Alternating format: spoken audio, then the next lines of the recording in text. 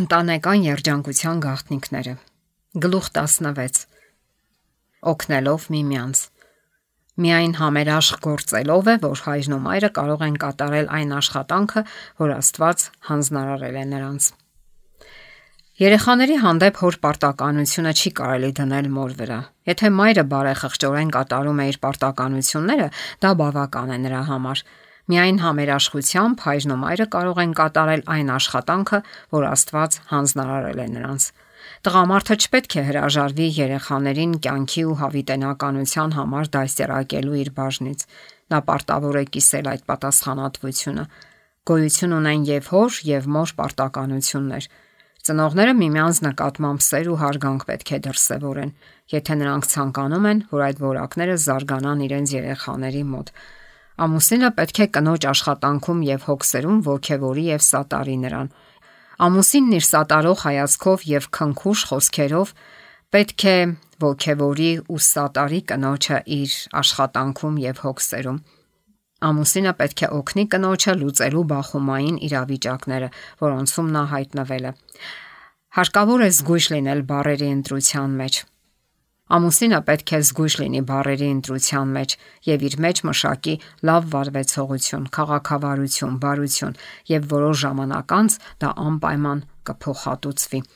Թույլ մի տվեք, որ աշխատանքային անախորժությունները մթագնեն ձեր ընտանեկան կյանքը։ Ինչով էլ զբաղված լինի հայրը եւ ինչպիսին էլ լինեն դժվարությունները, կապված նրա աշխատանքի հետ, նա պետք է տուն վերադառնա ժպիտը դեմքին, խոսելով այն նույն հաճելի տոնով, որով ամբողջ օրը ողջունել է կողմնակի մարդկանց։ Լավ է, երբ կինը գիտի, որ կարող է հույսը դնել ամուսնու վրա, եւ ամուսնու քնքուշ վերաբերմունքը նրան ուժ կտա։ Անհրաժեշտ է, որ ամուսինները հոգատարությամբ ծառայեն միմյանց։ Գոյություն ունի կարծիք, ըստ որի ամուսինն ազատ է։ Երբ ուզում է, կարող է տուն գալ եւ գնալ իրեն պահելով ավելի շատ կենվորի պես, քան ընտանեկան օջախի ղեկավարի։ Ընտանեկան պարտականությունները սուրբ են եւ կարեւոր, եւ այդուհանդերձ դրանց վերաբերվում են հոգնած անտարբերությամբ, հաշտվելով առօրյա միապաղաղության հետ։ Բազմաթիվ հոգսերն ու դժվարությունները սկսում են նյարդայնացնել, եթե չկա փոփոխության ու հանգստի ոչ մի տարատեսակություն։ Ոչ բարձր հասարակական դիրք գրավող մոր կյանքը լի է անսահման ինքնազոհողություններով, եւ կինն ավելի է դժվարանում, երբ ամուսինը չի գիտակցում այն դժվարությունները, որ բաժին են հասել կնոջը եւ չի աջակցում նրան։ Տղամարդը պետք է մեծ հետաքրքրություն դրսևորի իր ընտանիքի նկատմամբ։ Քնքուշ, ուրախ եւ քաջալերող խոսքերը ամենաբուժիչ միջոցներից էլ ավելի ազդեցիկ են եւ գործուն։ Բարի գործերի եւ ոգևորող խոսքերի միջոցով ընտանիքին նվիրված երջանկությունն ու լույսը հարյուրապատիկ կփոխհատուցեն ծախսված ջանքերը։ Ամուսինը պետք է հիշի, որ երեխաների դաստիարակության գործը մեծ մասամբ կնոջ ուսերին է, որ շատ բանով նրանից է կախված երեխաների մտքի ձևավորումը։ Դա նրա մեջ պետք է ամենաբարի զգացումներն առաջացնի, եւ նա պարտավոր է հոգալ այն մասին, որ թեթևացնի կնոջ աշխատանքը։ Ամուսինը չպետք է տուն գա խոժոռված տեսքով, այլ իր ներկայությամբ պետք է լույս բերի ընտանիք եւ խրախուսի կնոջը, որ հույսն ամբողջովին իր վրա դնի։ Շատ ամուսիններ ու հայրեր կարող են օգտակար դաս առնել Հակոբի վերաբերյալ պատմությունից։ Հարկադրված լինելով կատարել արագ եւ դժվար ուղևորություն, նա ասում է.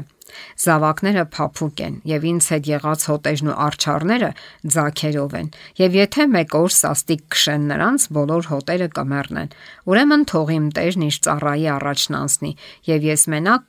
կամաց կգնամ իմ առաջին եղած անասունների ոտքով եւ երեխաների ոտքով։ Թող որ կյանքի դժվար ճանապարհին ամուսինը եւ հայրը գնա դանդաղ իր հետ ուղևորություն կատարող մտերիմի քայլերով, ապրելով այս աշխարհում, որտեղ վազում են փողի եւ իշխանության հետևից, թող նա սովորի կանգ առնել, որպիսի մխիթարի ու սատարի նրան, ով կոչված է քայլելու իր կողքին։ Ամուսինը պետք է օգնի կնոջը, կարեկցանք եւ անփոփոխ հոգատարություն ցուցաբերելով նրա հանդեպ։ Եթե նա ուզում է, որ կինը միշտ առույգ եւ ուրախ լինի, որ նա արևի լույսի պես լինի տանը, ուրեմն պետք է օգնի նրան։ Սիրով դրսևորված նրա բարությունն ու քաղաքավարությունը կնոջ համար թանկարժեք քաջալերանք կլինեն, եւ երջանկությունը, որ նա կտա կնոջը, ուրախություն եւ խաղաղություն կբերի իր սեփական սրտին։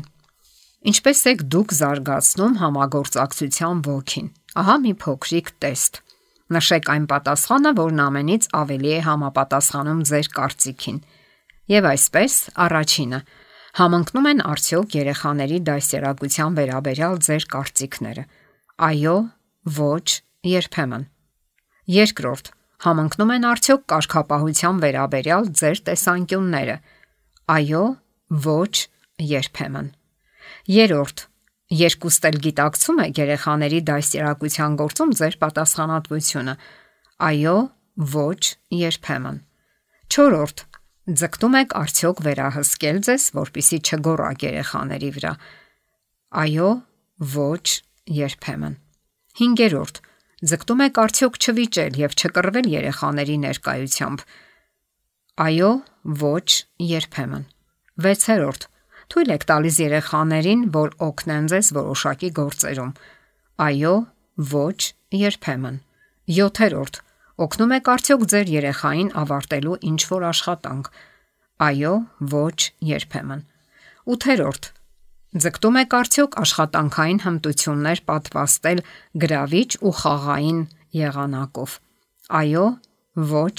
երբեմն։ Իններորդ, չեք պահանջում արդյոք երեխաներից կատարել այն, ինչը նրանց ուժերից վեր է։ Այո, ոչ, երբեմն։ Եվ 10-րդ, դուք գովում եք երեխաներին լավ կատարած աշխատանքի համար։ Այո, ոչ, երբեմն։